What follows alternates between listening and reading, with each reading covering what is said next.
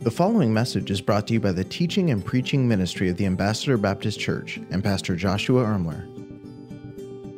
Colossians chapter number 2 in the Bible here for our scripture reading in just a moment. Colossians chapter number 2. But before we dive in, I want to share a quick story. The first time in my life where I found myself as the victim of mistaken identity, it ended up turning into a pretty interesting story. Several years ago, our family just took a quick overnight trip to Pismo Beach. How many of you guys have ever been over to the coast there, Pismo Beach? And so we went down there, and we had the opportunity for that evening staying at a pretty nice hotel, and it was beautiful. And so my wife actually went and checked us in at the hotel, and I took the kids, and we kind of began to explore the property a little bit. It was beautiful. Down kind of on the outside of the hotel, there was this area where there was a patio and a bunch of couches and fireplace kind of overlooking the cliffs down into the beaches there, and it was beautiful. So we spent the day down at the beach, and I had a great time with our family. At the end of the day, we kind of made our way back to the hotel, had some dinner, and then we got ready and went to bed. The reality is I kind of struggle to fall asleep. I don't know if any of you guys ever struggle with just resting or sleeping, whatever the case may be. And so I struggle with falling asleep anyways. And on this particular day, we had all five of us in the same room. And for whatever reason, because it's on the coast, there's no real air conditioning in the actual rooms. And so it was really difficult to try to cool it down. And it was just all of us in there, and it was a little stuffy and a little bit warm.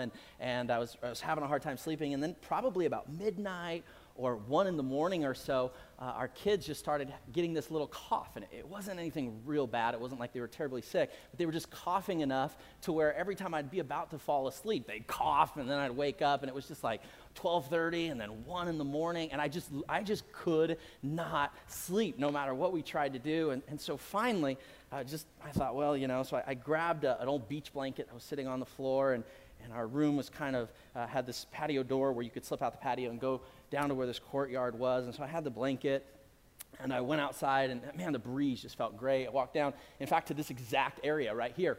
And I was sitting out there, and the breeze felt so cool, and I could hear the ocean waves, and it was just so relaxing and peaceful. And it was dark, and so you could look up, and you could see just all of the stars. It was just incredible.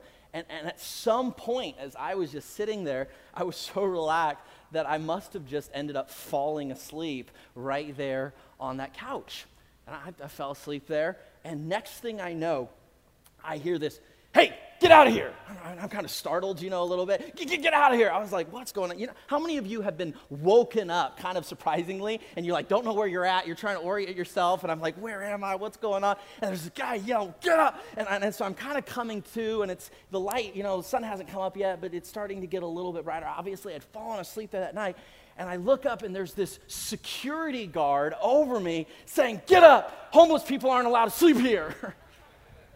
I'm thinking to myself, man, I'm trying to get the junk out of my eyes. And I said, "Sir," I said, I'm not homeless. I'm actually a guest of your fine establishment."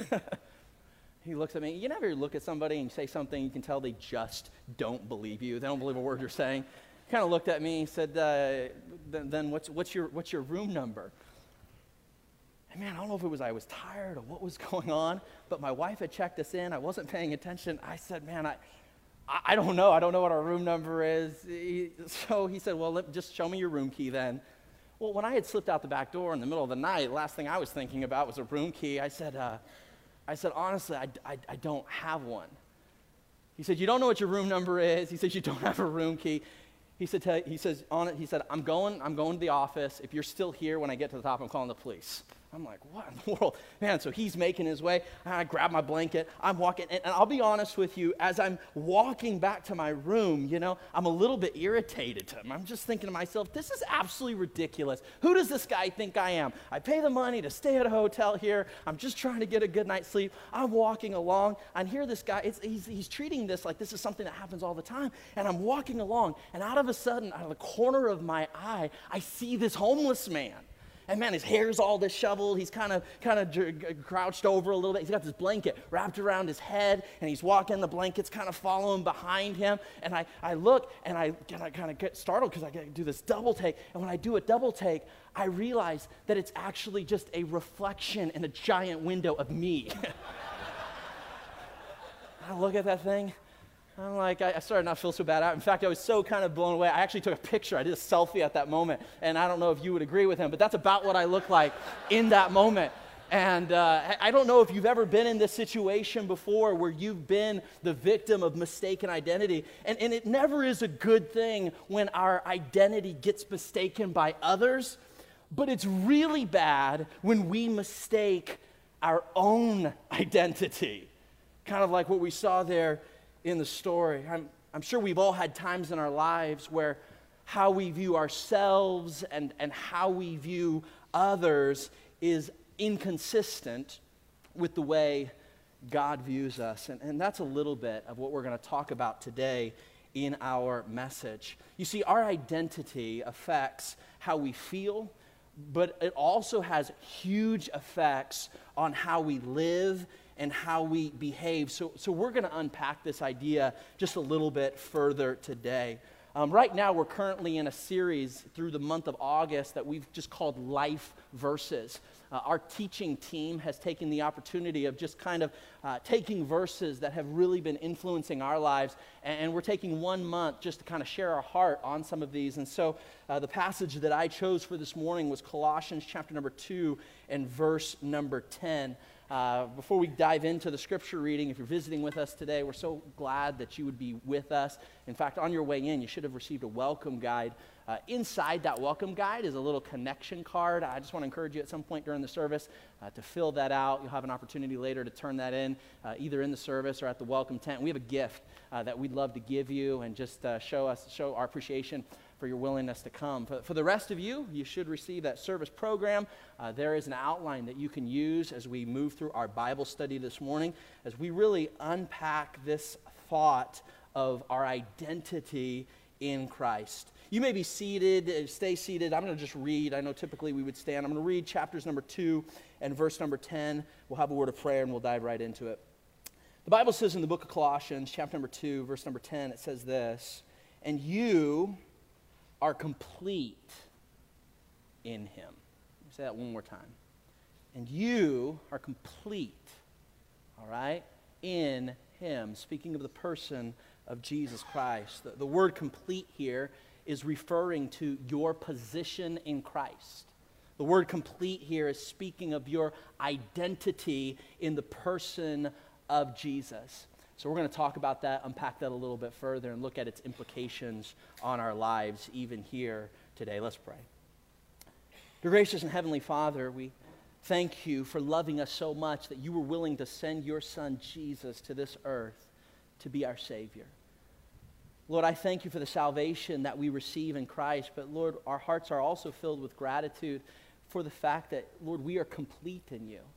Lord, that we are whole in you, that in you we are enough. And so, Lord, I pray that you would use the message this morning to encourage our hearts and challenge us, Lord, to keep our focus fixed on who our completeness is found in, and that is you. We pray these things in Jesus' name. Amen. As we unpack this idea of identity, let me throw a definition up on the screen so we're all on the same page as we're moving forward. Identity really speaks of this subject of the distinguishing characteristics or personality of an individual. It has to do with our identification. It has to do with our sense of self. So when we talk about our identity, let me give you a practical way to think about this. Our identity is how we view ourselves.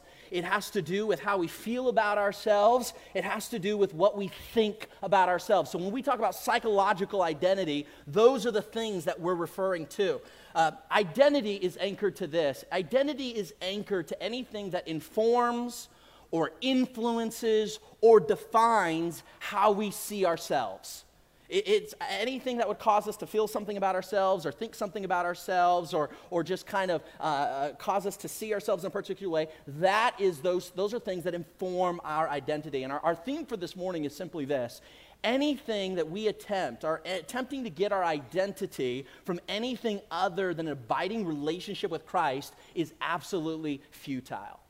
We live in a world where people are looking to 100 things smaller than abiding relationship with Christ to get their identity. And this morning, we're going to study the subject of our identity, our wholeness, our completeness in Christ. So let's dive into the scriptures here today. To give you some background on what's happening here, we just spent 12 weeks working through the book of Colossians, and as many of you will remember, the Apostle Paul is speaking to this church at Colossae, and he's trying to keep these Colossian Christians away from heresy. There's heresy that's starting to slip into the church, and he's using these passages, specifically chapter 1 and chapters number 2, to help these Colossian Christians not fall into heresy, and he's also trying to encourage them in their spiritual maturity. You see, the Apostle Paul was keenly aware that in order for the Colossians to cultivate their spiritual maturity, in order for them to grow in their spiritual maturity, it would be vitally important for their identity to be rooted in Christ. And the reason the Apostle Paul is emphasizing this is because as human beings, it is our propensity to look to so many things in the material realm to inform and influence and define and label ourselves by. So this is going to lead us to the first thought in our Bible study this morning, and that is this. We're going to see the search for our completeness. The Bible says here in this passage, for you are complete in him. The reason Paul had to mention this is because the propensity of human nature is to look for our completeness, to look for our wholeness, to look for our identity in something around us, something in this material world. There are so many things we look to inform our identity, to inform our wholeness, to the things that we look to find our enoughness in. So in this thought of our search for our completeness, just like the church at Colossae would have been looking to things in the material realm to inform how they feel about themselves, that would influence, how they view themselves, we want to go to the scriptures and say, what is it that causes us to do that today? So let's just take a moment and address a few common things that we tend to look to for our self-worth, our self-image, sense of identity, our wholeness, our completeness, our enoughness. What is it that we would tend to look to? Let me give you a few things and then we'll move on. Probably one of the most influential things that informs the identity of many of us in this room is what I'll simply call human approval. Human approval. You say, what are you talking about? I'm talking about people's opinions. I'm talking about human perception of others. Some sociologists would refer to this as the social mirror. That is how the people around you project back to you who you are. The social mirror might involve your parents, it might involve coworkers, it might involve friends or relatives. It is the people around you that tell you how you should feel about yourself, how you should look at yourself, how you should view yourself. And so these things inform our identity, human approval. So why is people's opinion in the social mirror, why would it be an unreliable source of identity?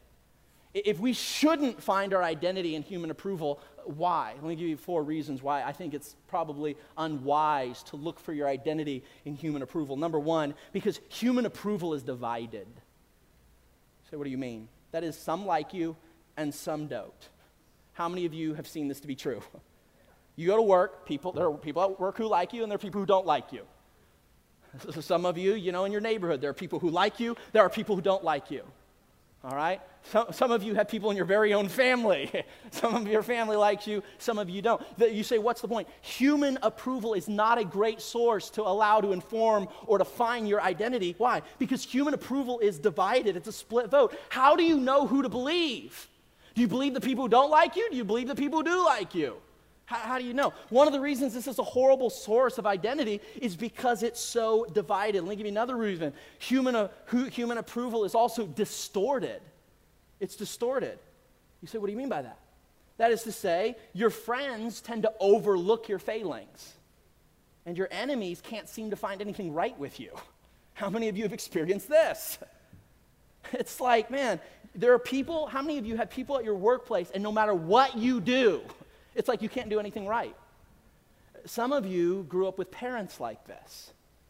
A mom or a dad. It's like no matter what you did, nothing was good enough. You could never feel like, you did an okay job. Why? Because human approval, it's distorted. There are people, and they won't see anything right with you. And then there's others, your friends, and they can't tend to see anything wrong with you. It's distorted. Why should we not allow human approval to be the ultimate source of our identity? The ultimate source of that which defines us. Number 3, human approval is shallow. It's shallow. You say, what do you mean? The reality is nobody really knows your heart. Even those closest to you may not fully know you completely. So their opinion, the human approval, the reality is they don't really know you. This is why human approval is a horrible source of identity. And let me say lastly about human approval. Human approval is unsatisfying. Even if you got everybody's approval and all of their affirmation, and you got everybody to like you, and everybody to approve you, and everybody to say you're okay, and everybody to say, hey, you're whole, and you're enough, and everything, even if you got that, it would still not satisfy the deepest longings of your heart, because you were created by a God who designed you to need more than human approval. So even if you got it, it would be unsatisfying. Some people find their identity or look to find their identity in human approval. Here's the second thing. There are some people who look to possessions to inform or influence how they should feel about themselves or how they should look at themselves. We live in let's be honest, a pretty materialistic society. Wow, and people are judging you based on what kind of clothes you're wearing, what designer brands you have on, what kind of car you drive, what kind of house you live in. And all of a sudden, if we're not careful, we look to our possessions, the things we have in our house, the things we own and put in our garage, the things we have in storage, and we look to things to inform how we should feel about ourselves. So if I'm wearing this and I'm driving that and I live in that neighborhood, then I'm allowed to feel okay about myself. Then I allow myself to feel complete. Then I allow myself to feel like I'm enough, because why? I've got possessions that are informing and defining how it is I feel about myself. And yet I want to say this, because possessions simply do not last, it is not a wise source to find your identity in. Maybe as us as teenagers, we kind of get caught into, what our friends are doing at school, and it was like, I got to dress like this and look like that. Why? Because I want to fit in. And we try to allow the things that we have inform how we see ourselves or how we view ourselves, but it's unwise. Here's a third area. A third area that we often look to find a source of identity, to find how we're going to define ourselves and feel about ourselves and view ourselves. Thirdly, oftentimes we look to our appearances. Our looks, our how beautiful we are, how handsome we are. And we allow this human form to define how I'm going to feel about myself. And I'm telling you what, our culture has been for years been driving home. Hey, if you really are something, you've got to wear this size, you've got to be that tall, you have to have this weight, and there's this very specific mold that you have to fit into in order to be accepted in our culture. And so if we are going to look to appearances to inform and influence how we feel about ourselves, how we look at ourselves, how we're going to live, the reality, it's incredibly unwise. And I'll say this, no one is immune to looking to things in the material realm to anchor their identity to. Apparently, not even like models and celebrities. There was an actress some of you would know by the name of Gwyneth Paltrow. She's in her 40s now and has been in show business and modeling since she was like a teenager. And recently, last month, in the month of July, she did an interview on this subject of beauty and aging. And I throw her picture up because I wanted to give you context to what she's about to say. She says, this is last month, I've definitely reached an age where I'm no longer sexy and beautiful.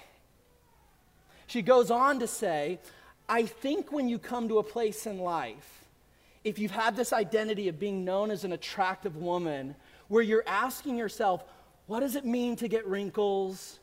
You know, you're asking yourself, what does it mean, to get closer to menopause and all these things? And it's like, what happens to your identity as a woman if you're not beautiful anymore? You say, why do you bring this up? My point being, if there are celebrities and models who struggle with an identity crisis around their looks, when they allow what the social mirror or how they appear to the people around them to inform and influence their identity, my guess would say that maybe there's some people in this room who would struggle with similar things. There might be some people in this room and you anchor your identity to, let's say, finances. How much you have in the bank, how much is in your 401k. And so you allow your financial status to inform how you feel about yourself. I'm a success. Why? Because I have this much money in the bank. I feel safe and secure because this is how much I have in my retirement fund. And so you allow your financial status to inform how you feel about yourself. Whether or not you're confident or kind of scared is all dependent on how much is in the bank. How much is in a 401k? And so you were looking to a financial situation to define and inform how you feel about yourself, how you look at yourself, how you view yourself as a person. But the Bible's very clear. Proverbs talks about how riches make themselves wings and they fly away. It's just riches are unstable. We can't look at a financial situation, our appearances, our possessions, or human approval. Some people might look to relationship labels to inform their identity. Maybe you're here today and your relational identity is single. You're like, when am I going to find that significant other? When am I going to get married? And you're like, this label of being single informs how you feel about yourself. Like you feel less than because you allow that label to define you, to influence how you see yourself, how you view yourself, how you feel about yourself. For others, maybe you're here today and your label is divorced. And that label makes you feel less than. Maybe for someone in here, that label is widow or widower. And that reality, if you're not careful, if you look at that label to inform how you see yourself or how you view yourself or how you value yourself, the reality, it's going to make you feel less than in some cases. Maybe your label is childless, and you've been wanting a child, and you've been wanting a baby. And the fact that for whatever reason, it doesn't seem like God's giving you a child, and it's just that label of being childless. It informs how you feel about yourself. And there might be some ladies here, and you feel less than because of that label. Maybe you're here, and you look to your job or your career or even ministry to inform how you feel about yourself, how you view yourself, how you see yourself. A ministry, a job, a career. Well, I can feel this about myself because I have this job. Oh man, I got demoted, I got fired, and so now you feel less than, you feel incomplete. There are so many things that we as human beings will look to search for our completeness, to feel like I'm enough, to feel like I am whole, to feel like things are okay. But I'm here to simply say this, regardless of whether you're looking to human approval or possessions or appearances or financial situation or relationship labels or a job, if you look to any of these things to inform or influence or define your identity, how you feel, how you view yourself, how you see yourself, can I say this? It will always leave you feeling less than. It will always leave you feeling incomplete. Throw this on the screen. None of these things are intrinsically bad in and of themselves. In fact, many of the things we just mentioned are actually some of God's greatest gifts, but they are ultimately, get this, they are ultimately unreliable in building a solid identity upon. If your life emotionally, your emotional state's going up and then your emotional state goes down and then you're living up and you're like, oh, everything's great and everything's awful, and one day you feel good about yourself and one day you feel horrible and one day you feel confident and the next day you're afraid. If your life is like this, you're constantly up and down here and there. One of the reasons for that is because you are anchoring your identity on something that is ultimately unreliable. You're anchoring it to your looks. You're anchoring it to your job. You're anchoring it to your financial status. You're anchoring it to what people around you are saying about you. And I'm here to say this. We need something more sturdy than these things. If we look to anything smaller than an abiding relationship with Jesus for our self-worth or for our satisfaction or for a sense of significance or a sense of security and safety and success, if we look to anything other than Christ, we will be disappointed. It's hard to do. Galatians chapter number 4, verse 7 says this. It says, "Wherefore, you are no more a servant, but a son. And if a son, then an heir of God through Christ." Here the Apostle Paul, under the inspiration of the Holy Spirit, he's trying to help this church at Galatians recognize, wait a second, the world is going to tell you that you're worth something based on how you look or how much money you have or based on the job you've got. But Paul is trying to help this church understand, no, your identity should not be informed by those things. It should not be influenced by those things. If your identity is going to be informed by something, let it be informed by this, that you are an heir with God. You're in Christ. And in Christ you are complete. And in Christ you are whole. And in Christ you are enough because of who he is. Let me ask you this question. The question I really want to ask us is this, is what informs and influences and defines your view of yourself? Just be honest with yourself for a moment. You say, I don't know. Well, then reverse engineer this. What is it in this world, this physical realm, that makes you feel less than? When you're flipping through a magazine and you see some person that's more beautiful, does that make you feel less than? When you're scrolling through social media and you see this friend or that friend and they're on vacation and they're traveling here and you don't have the money or the resources or the finances to do that, and all of a sudden seeing that makes you feel less than.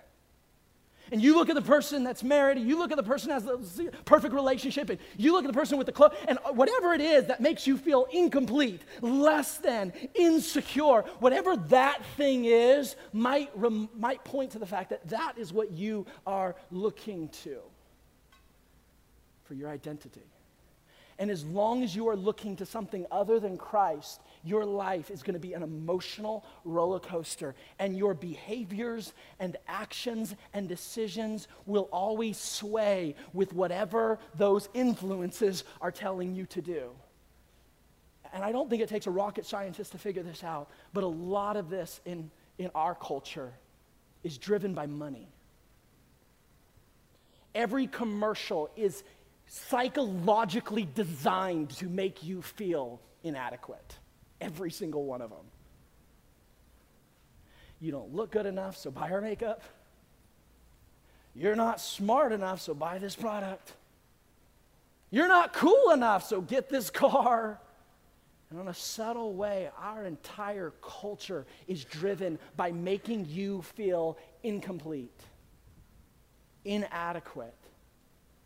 And so if we look to any of these things, we are going to be disappointed. So ask yourself this question: what informs, what influences, what defines what you think about yourself, or how you view yourself, or how you feel about yourself? What is it for you that makes you feel less than? See, the search for our completeness. We look for 1,000 things smaller than Jesus to make us feel whole, to make us feel complete, to make us feel safe. Well, let's keep moving on. Notice what this verse says. It says, for you church at Colossians, you church at Fresno, you are complete. Not you will be, no, you are. You are complete. You are whole. You are enough. How? In Christ. In Christ, you are enough. And this is why we should build our identity. This is how we should build. How do I feel about myself should not be anchored to what I'm wearing or what I have in the bank account. How I feel about myself should be anchored to who God declares me to be in his word. Which leads us here to our second thought of the Bible study today, and that's this. Not only do we see our search for completeness, what are we looking to try to feel complete, feel whole, feel like we're enough. I want you to see, second of all, here in this passage, we see the solution for our completeness. What is the solution for our completeness? If it's not our financial situation, if it's not the possessions we have in our house or in our car, if it's not going to be found in our appearance, if it's not going to be found in a job or a career or other people's opinions, where do we find our sense of completeness? And that's where this passage is very clear. It says the solution for our completeness is the person of Jesus Christ. It's his words, his presence, and his promises that we ultimately need to look to in order to have our identity informed. 2 Corinthians chapter number 5, verse 17 reminds us of this truth. It says, if any man be in Christ, if you're in Christ and Christ is in you, the Bible says he is, not will be. He is a new creature. Old things, notice this, are passed away. Behold, all things are become new. This has happened, my friend.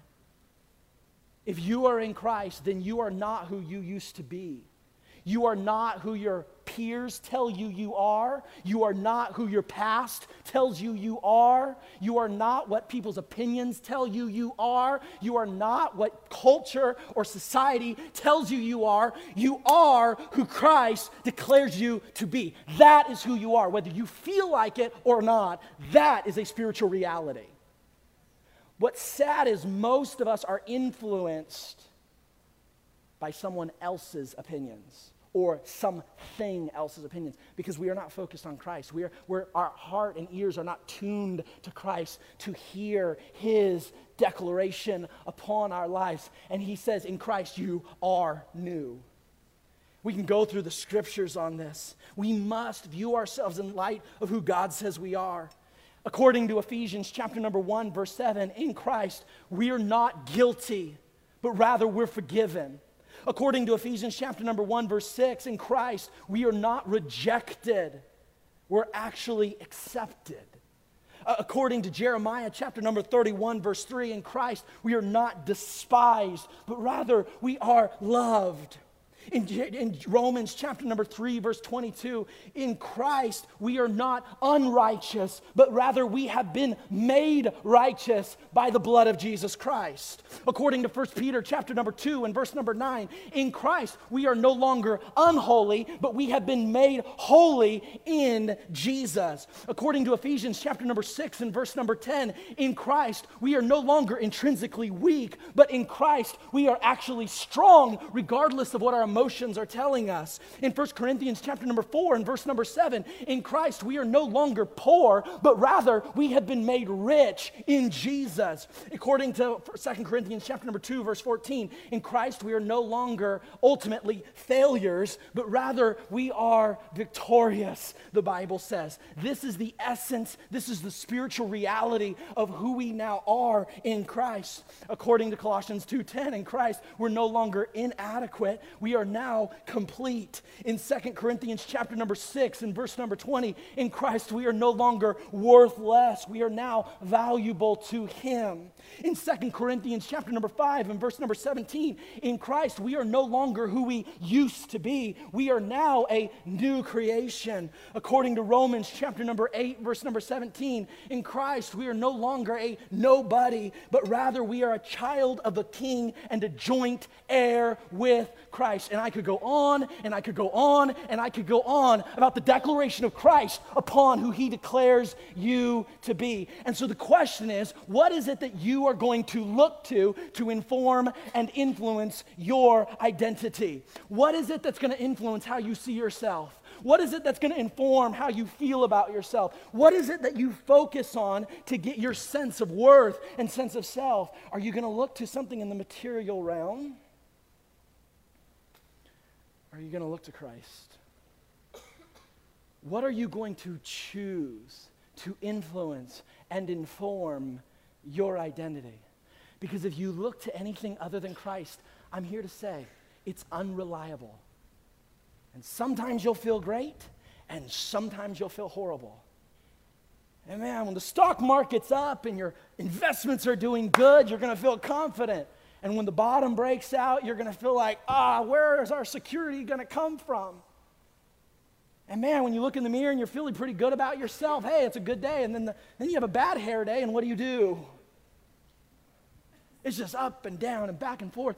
And as we live on this emotional roller coaster, all of a sudden now these things have a massive influence on how we behave and the decisions that we make.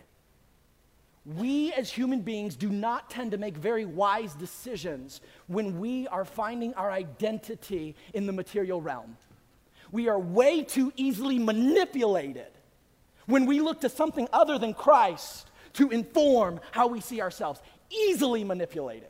And so we get manipulated by the people that call themselves our friends. We get manipulated by commercials on TV. We get manipulated by what's happening in Hollywood, what we see in the movies, what we're supposed to buy, and we find ourselves in all kinds of debt because we can't afford half the things that the world's trying to sell to us. And no matter how hard we try, we can't keep up appearances. And so when we're with these people, we got to act a certain way. And then when we're with somebody else, we got to act a different way. And it's absolutely exhausting, and we can't do it.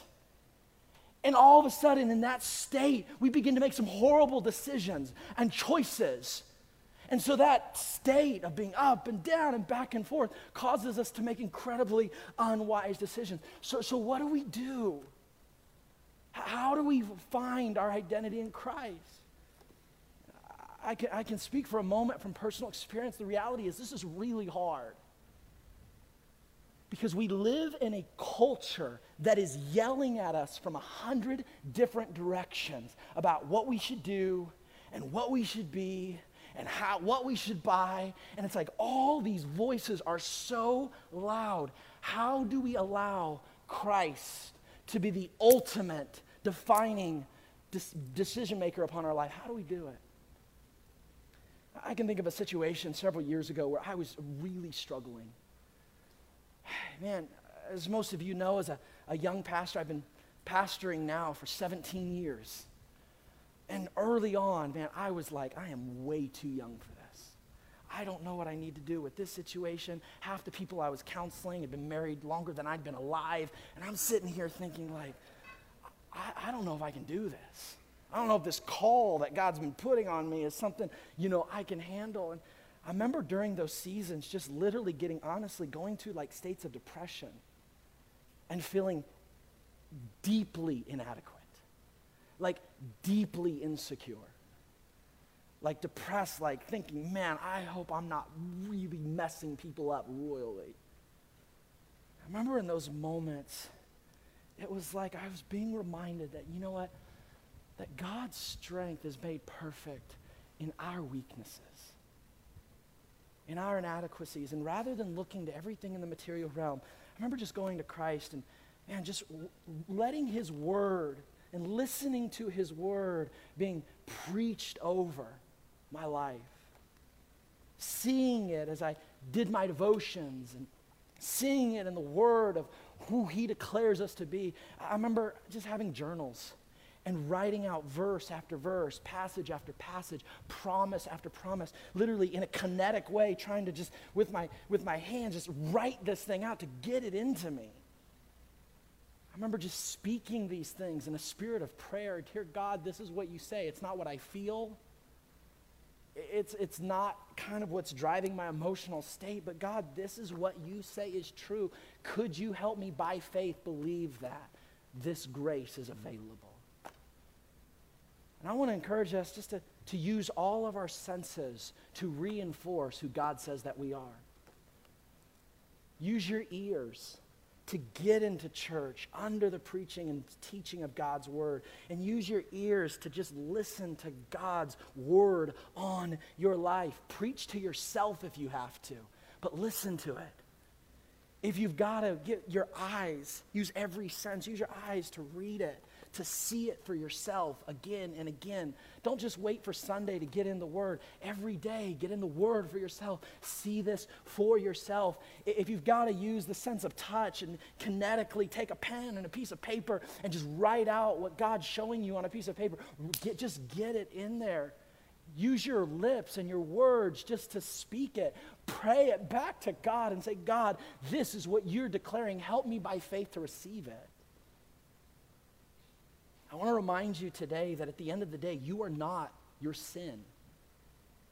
You are not ultimately defined by your failures. You are not ultimately defined by your past. You are not defined by what people or friends say about you behind your back. You are not even the sum total of your temptations. You are ultimately who God declares you to be. That is your ultimate reality in a spiritual realm. That is who you are. The Bible says that you are a new creature.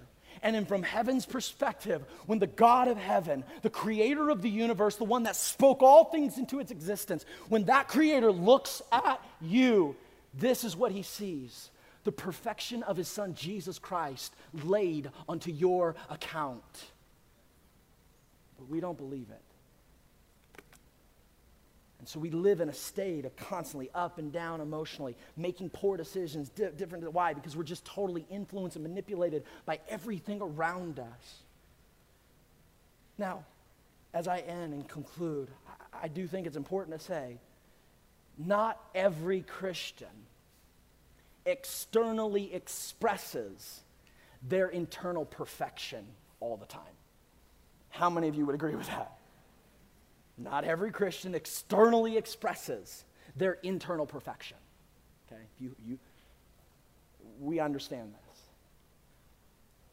At our core, what the Bible calls at a spirit level, you are complete, you are whole, and you are perfect.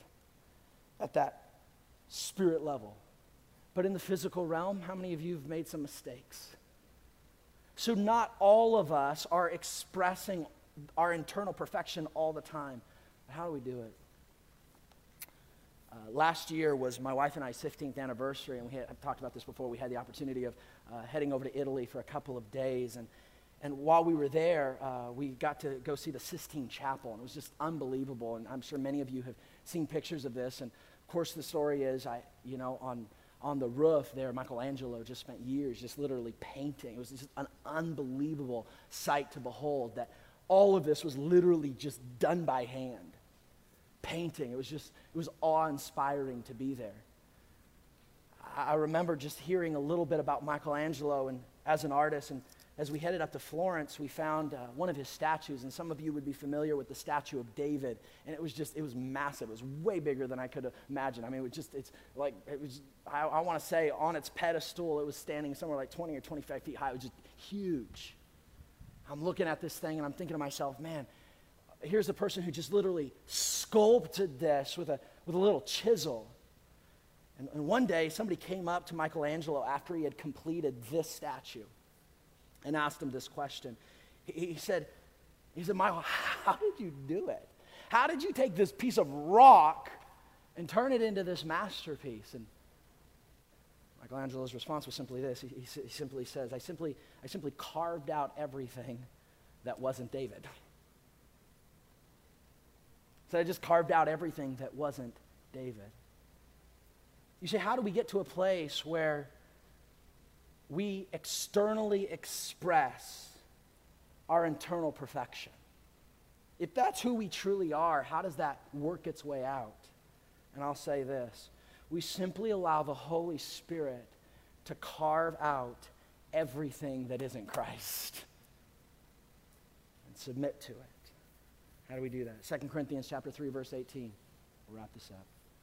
It says, but we all, with an open face, behold as in a glass. We see Paul using a metaphor, like looking in a mirror. He says, we all behold the glory of the Lord. This is interesting. And are changed into the same image from glory to glory, even as by the Spirit of the Lord. You say, how do we get changed into His glory, into His image? How do we allow the Spirit of God, as we see at the end of this verse, carve away everything that isn't Spirit? Here's what we do. We behold His glory. You've heard me say this before, but what we behold is ultimately what we will become. We with an open face behold as in a glass the glory of the Lord, and there we are changed into the same image from glory to glory. How do you conform into the image of Christ? You keep your focus fixed on him. When the world's trying to tell you you're less than, when the world tries to say you're not enough, when the world trying to tell you you don't got it in you, you keep your eyes on the Word of God, you keep your eyes on the promises of God, you keep your focus fixed on the presence of God, and you behold his glory day after day, week after week, not getting distracted by the things of this world, not getting distracted by the temptations of this world, not getting distracted by lesser things, but keeping your heart fixed on Christ, not looking to other Christians, not looking to other pastors, not looking to other people or no, you keep your eyes on Jesus. You behold his glory, you behold his majesty, and in that way you are changed into his glory. You become what you behold. If you pull out your phone and you click it and say, how much time did I spend on social media? Because now it's a new little thing that it'll do. Ask yourself, did I spend more time beholding what's happening in my social media? Or did I spend more time focusing on what's on Jesus and his word? Because ultimately, whatever it is that you spend the majority of your time focused on, mark it down. That's where your heart is going. That's where your heart will drift. So as our takeaway today, I want to encourage you with this. Focus on Christ. Focus on Christ and who you are in him. And in that way, you will become what you behold. Let's pray. Dear Heavenly Father. Thank you for listening to this message brought to you by the teaching and preaching ministry of the Ambassador Baptist Church. If this message was a blessing to you, please consider leaving us a review or sharing the message on social media. Thanks once again for tuning in.